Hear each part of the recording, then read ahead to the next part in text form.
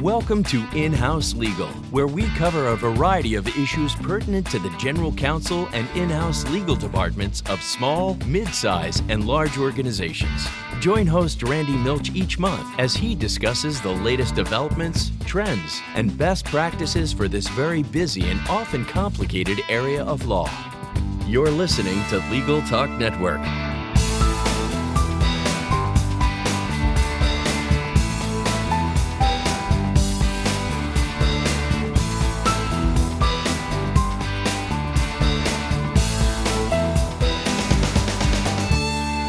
Hello, my name is Randy Milch, and I'm the host of In-House Legal on the Legal Talk Network.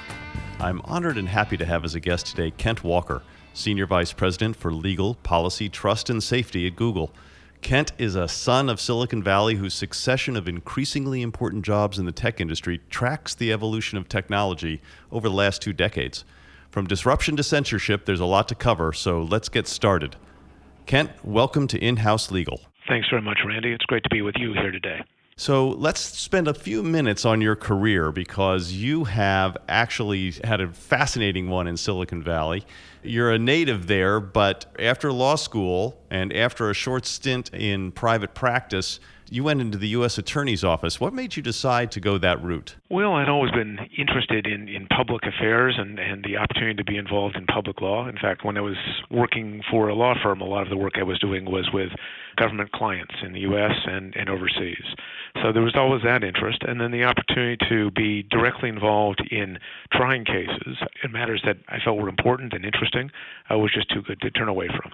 So I had a 5-year stretch with the Department of Justice, including both being a prosecutor in the courtroom and then working back on broader policy issues in what's called Main Justice in Washington, D.C. So there's a lot of discussion, Kent, among gray hairs in the legal profession to the younger folks about their first job out of law school and the kind of training they ought to get. Was it your perception that the U.S. Attorney's Office provided that kind of overall training that's so valuable for a younger lawyer? Well, I think there are a whole variety of different things you want to be trained on. I think of the different components of what a lawyer needs to do. We need to manage projects. We need to work well with people. We need to be good at articulating points of view, both orally and in writing. You pick up different aspects of that, different ways, along the path. And I'm not sure there's one great source of training for that. Law firms have organized training programs, and sometimes those can be useful. But in many cases, there's a quality of learning by doing that you can only get when you have the experience yourself. I remember the first time I got up to try a case and feeling so nervous I wasn't sure I was going to be able to go through with it. But by the time you've done it 20 times, you develop a certain muscle memory. So I think you take your training where you can find it. Something working in the Department of Justice, which is, in a sense, the world's largest law firm, is fascinating, both from a practical perspective and from an operational perspective, as you see how a large organization deals with complex issues. Well, we'll get back to your prosecutorial background later because I think it's an interesting set of skills that you bring to your job. But let's continue on the path of your career a little bit. Leaving the U.S. Attorney's Office and you go to AirTouch, what made you decide to go in-house at that point as opposed to going back to a law firm? Well, I think after you spend some time with the Department of Justice, you reach a point where you need to decide are you going to be a career prosecutor or go off and explore other things. And for me, at that time, in the Bay Area, there were a lot of new, interesting things coming to the fore, new technologies, new business models, and the like. AirTouch was an early mobile spinoff from Pacific Bell, then Pactel, and starting to focus on the notion of new kinds of ways people could work with what was then the novel idea of a mobile phone. This is before the idea of smartphones had appeared to anybody.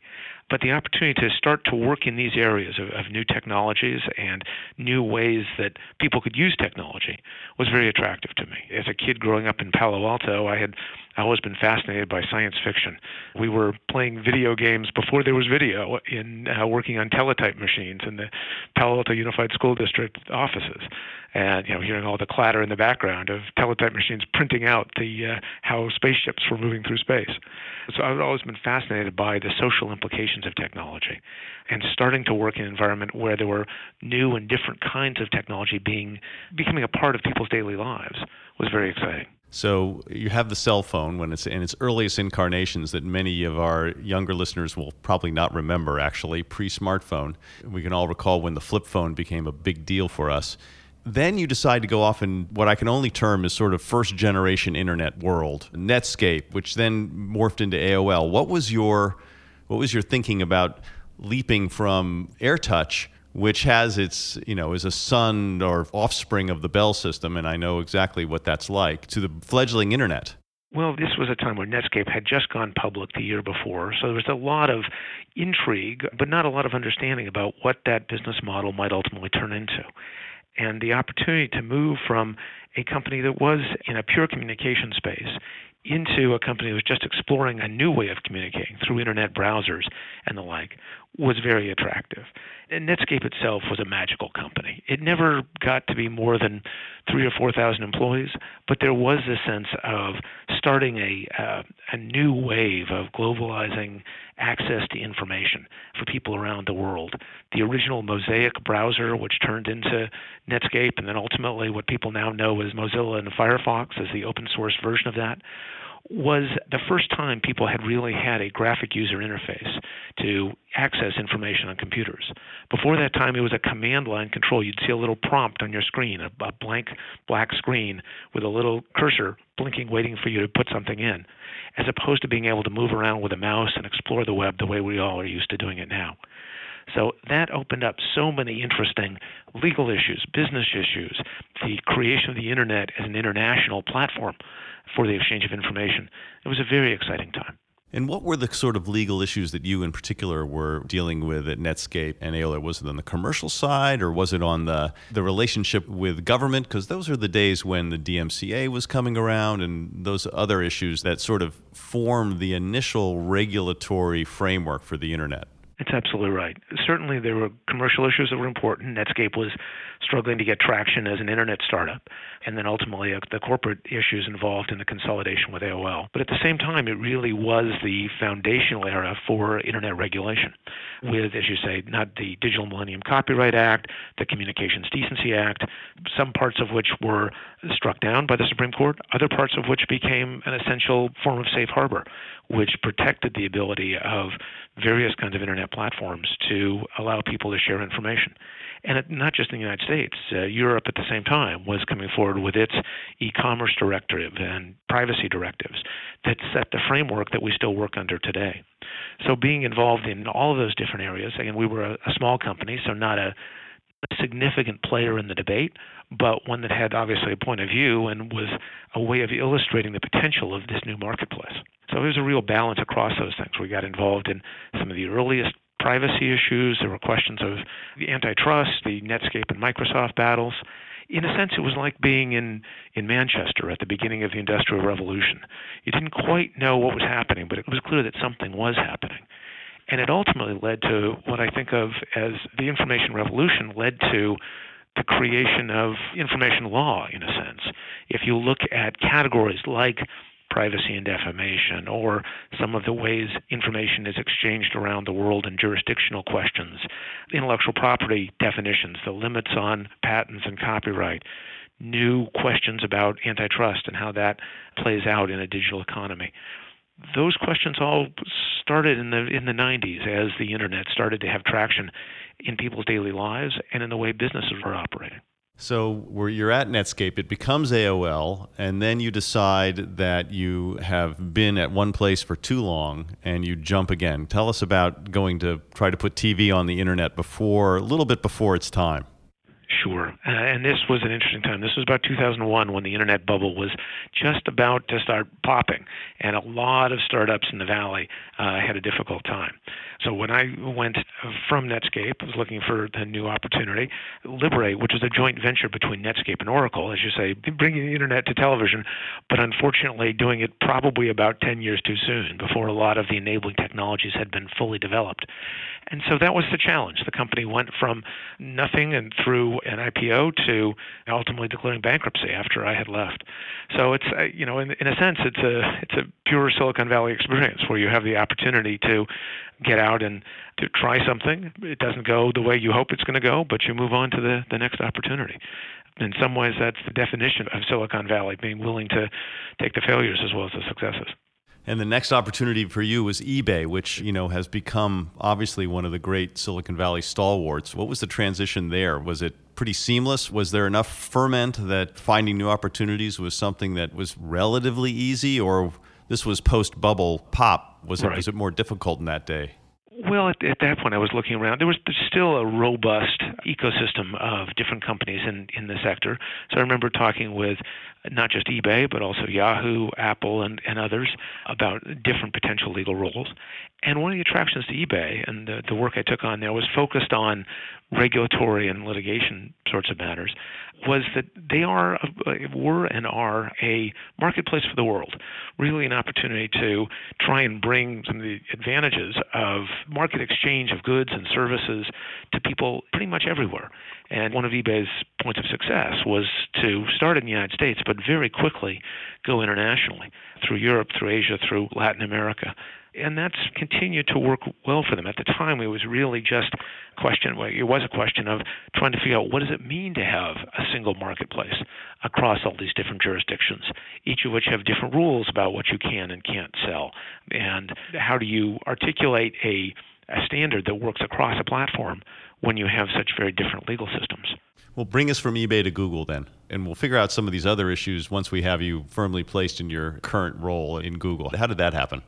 Sure. eBay, in many senses, was great training for the time at Google in that, again, we have this international platform for exchange of information, but it goes beyond the sale of goods and services. Now it's the exchange of ideas, which is, if anything, even more prevalent.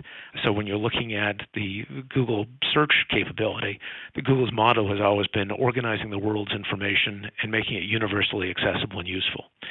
So that's an inspiring goal for all of us. That really is this notion of, what do you have to believe to work at Google? You have to believe that knowledge is good, that access to information is good. And so the search engine is really the embodiment of that. And we work every day on questions of access to information, when is limiting information warranted, what are the procedural requirements you have to go through. But then we've gone beyond just pure search to have a wide variety of hosted content, platforms like YouTube or Google Docs and Drive or Blogger or various other tools. People use Gmail to share information. And how should those be regulated? How do we work across continents to come up with a good balance there?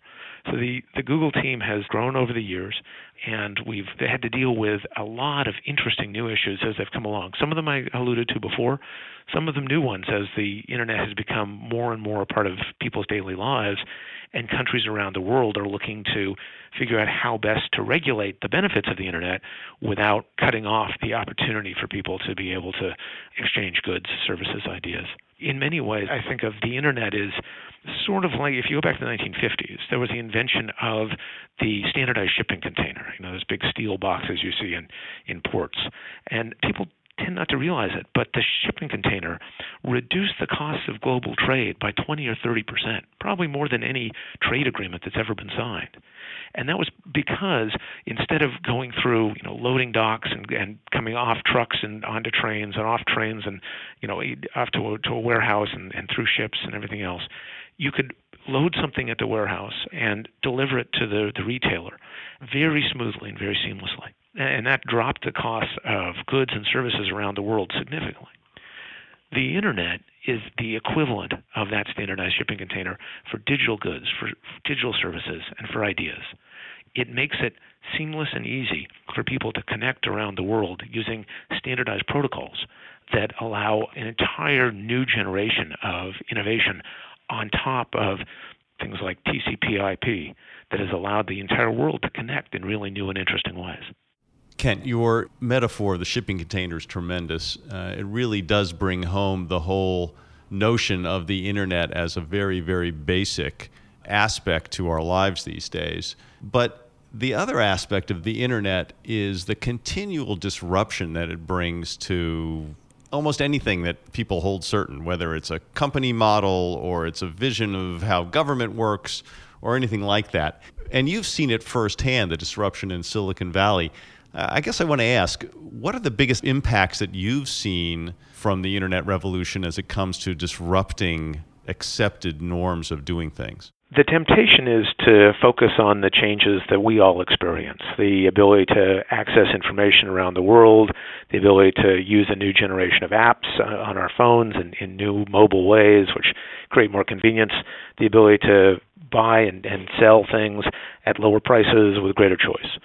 And those are all great and important. But in a sense, the more profound change has been the ability to bring hundreds of millions of people around the world into a global community, to bring them out of extreme poverty. I think the number is 600-700 million people in the last 20 or 30 years alone. That's unprecedented in human history, and one of the biggest contributions of a more globalized internet-oriented economy. Now, the challenge, of course, is that when you're serving a global population, you create lots of interesting legal tensions between different jurisdictions in which you're doing business, and that's important to focus on. When there are conflicts both within and between legal systems, getting that right isn't always easy. The issues that you point out about the global changes that are being affected by the internet raises a sort of a series of challenges, though, for those individual countries. And what kind of threats do you see arising from that for the internet as it is today? Quite a few, as you suggest. I mean, one is a desire for a new kind of digital sovereignty where each country creates the rules that govern itself and govern the version of the internet platform that it has. The risk of that is a kind of balkanization of the internet. If you really can't have information flowing freely between different countries, you lose the value of global exchange of information, and you go back into a notion of a much more limited and constricted kind of mini series of internets country by country. I think that would be a real loss for everybody. There are legitimate issues, of course, that do cut across boundaries, and in most cases, the vast majority of countries align on standards for issues like security, intellectual property, privacy, and the like. And where they don't, we need to work to try and calibrate as best possible. Of course, the security question raises the whole issue of encryption and cybersecurity. I know that Google has taken a strong stand on encryption, and I think that the math seems to bear out that there's really no alternative to strong encryption on the internet to make it a useful product for everyone around the world. But it also raises questions of whether there are aspects of the internet as it is. I mean, we fear a balkanized internet, but the internet is anonymous. The internet doesn't have any place where you are. All these things raise the level of potential cybersecurity problems. Should people be thinking about an Internet 2.0, or is that a fantasy that'll never come about? I think the current internet has actually been extraordinarily robust, and we've standardized it in many ways. That's not to say that it won't evolve over time. IPv6, a new generation of names for different sites on the internet, for example, is a way that the internet itself is evolving. But I think the most important part of the internet is this notion of freedom of exchange and of access. So we are concerned with trends that we see, for example, in the right to be forgotten ruling coming out of Europe, which we have complied with, but now there are some who are calling for that to be implemented on a global basis so that a request for removal from one country would apply to all countries. And that feels like a race to the bottom, because if one country is regulating another, the second may want to regulate the first, and next thing you know, a lot of valuable information falls away from public access and availability. I think that would be a step backward. So we hope that the richness of the internet continues, even as we address very real concerns about security, privacy, and the like. How do you see the utilization in some countries of apparently unrelated laws to try to deal with their internet issues? So antitrust in some countries has been raised, and Google has been in the focus of some of these efforts in a way to try to, in some respects, de-Americanize the internet from the way it is. Do you think that these are going to be successful? Do you regard them as significant threats? Well, there's always a balance. You have new wine. Do you put the new wine in new bottles, or do you put the new wine in old bottles? And lawyers are used to the notion of trying to take existing laws and adapt them for new technologies. Every time you have a new technology, you probably don't need a new set of laws to go with it, because most existing laws encapsulate a series of principles that where there's broad understanding and you have case law and many years of interpreting them to give good guidance to businesses and to people operating in the new environment. And that's, in a sense, what's going on now. I think many around the world are looking at existing antitrust laws and saying, do those strike the right balance for new forms of commerce on the net? There are a lot of sound principles that are built up in those over generations of learning and refinement. So it would be a shame to throw them away.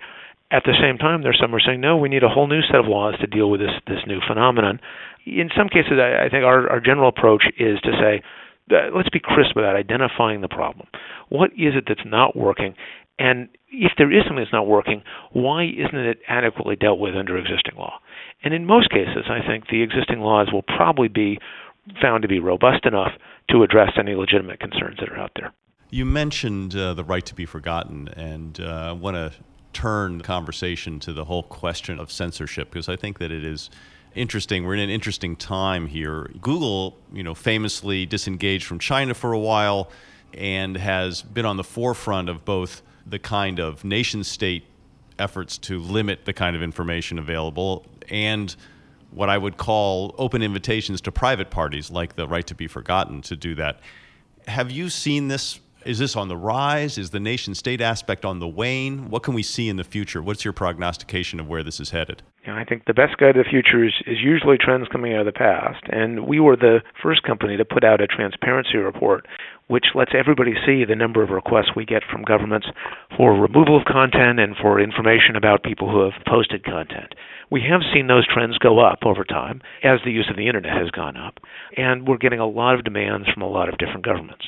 That's to be expected, but the key for us has been to make sure that we are adhering to good standards of due process and procedural regularity. So getting court orders, getting lawfully authorized requests, making sure that things are done by the book. We think ultimately that's the right way of reconciling in a democratic society the legitimate law enforcement need for access to information and legitimate privacy concerns, which also need to be protected here.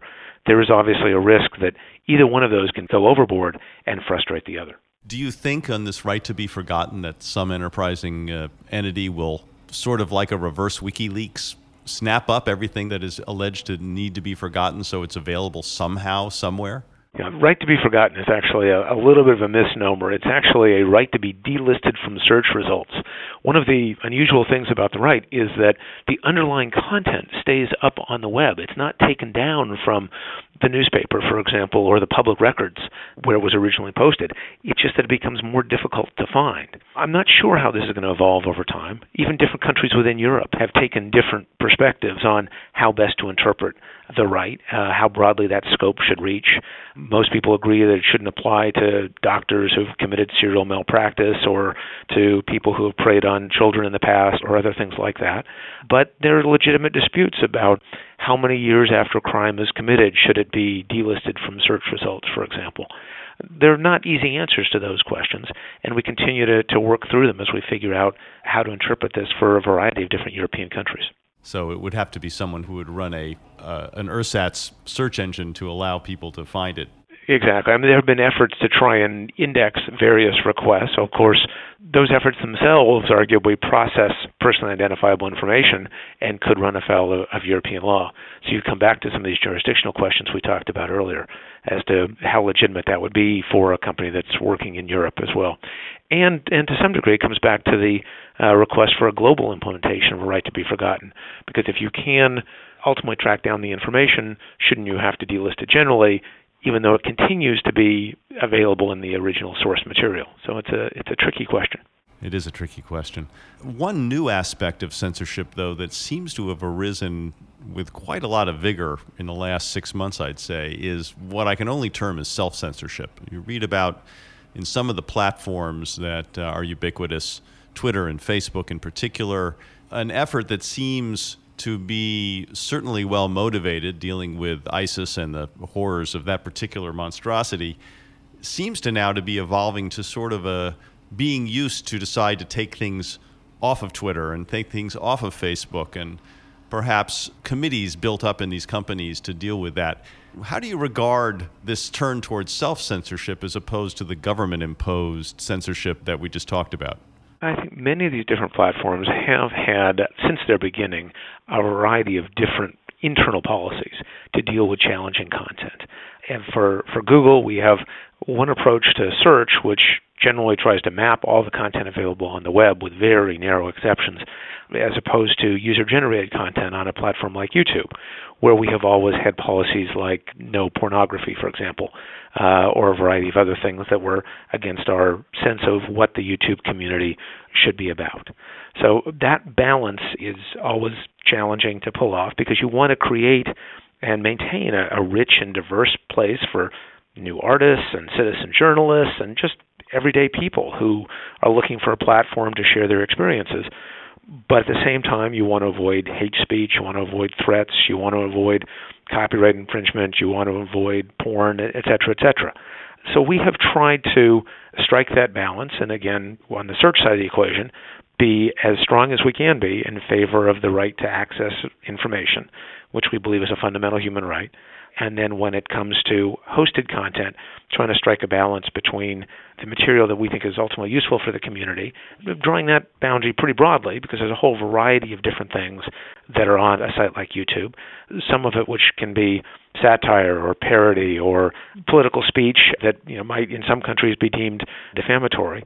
But there we have traditionally had a series of policies to limit that. And I think you're seeing the same with some of the other internet companies, driven by some of the concerns about terrorism in part, but it's sort of a maturation of the overall industry. Do you take a different look at some of these issues of terrorism and utilization of platforms in that way a little differently because of your prosecutorial background? Do you think that you're of a piece with the other GCs out in Silicon Valley about how they view these things? No, I think we are very much on the same page. In the wake of the Snowden revelations, which created a false impression about some of the work that we had been doing and the idea that somehow we had not been pushing back against government requests or not requesting appropriate court orders, which was not true. We've always had a very rigorous process for reviewing requests we got.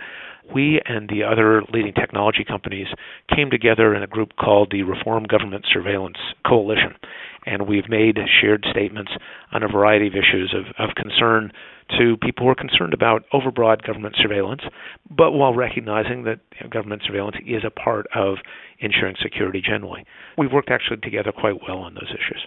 And where do you think that we'll end up with these self-censorship issues? And do you think that there's a slippery slope here?